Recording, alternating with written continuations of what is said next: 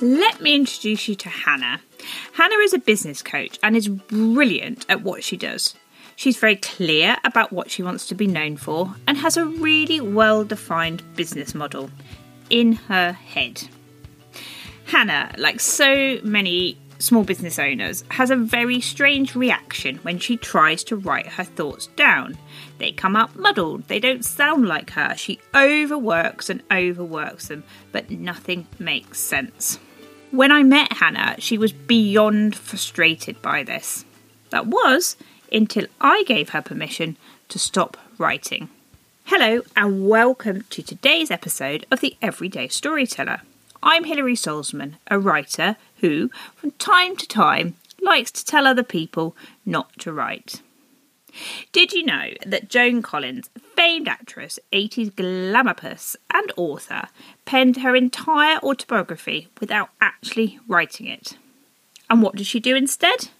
She dictated the whole thing onto a tape recorder. And that, my dear listeners, is exactly what I advise Hannah to do and what I would advise you to do too. If writing really isn't your thing, why not record what you want to say onto your phone and just transcribe it from there? There are even apps that can do it for you.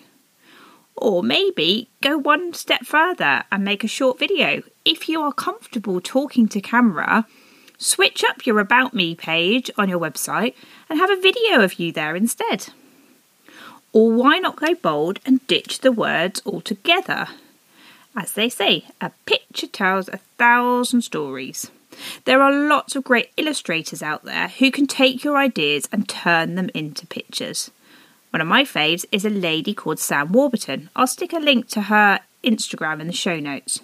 Sam creates the most incredible sketch notes. She can illustrate complex business ideas, book ideas, podcasts. It's just a great way of bringing words to life. Or, let's go back to basics. Just take some snaps on your phone, share them on your Instagram and let them tell your story and engage your audience for you. Or, you might want to try an infographic. There are some great templates on Canva which you can use and make your own.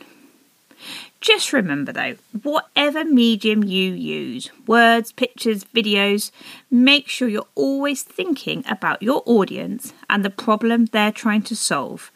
And use relevant content to demonstrate how you help, supporting their needs and evoking the desired emotions and actions that you want from them. Thank you for listening. I hope that was helpful.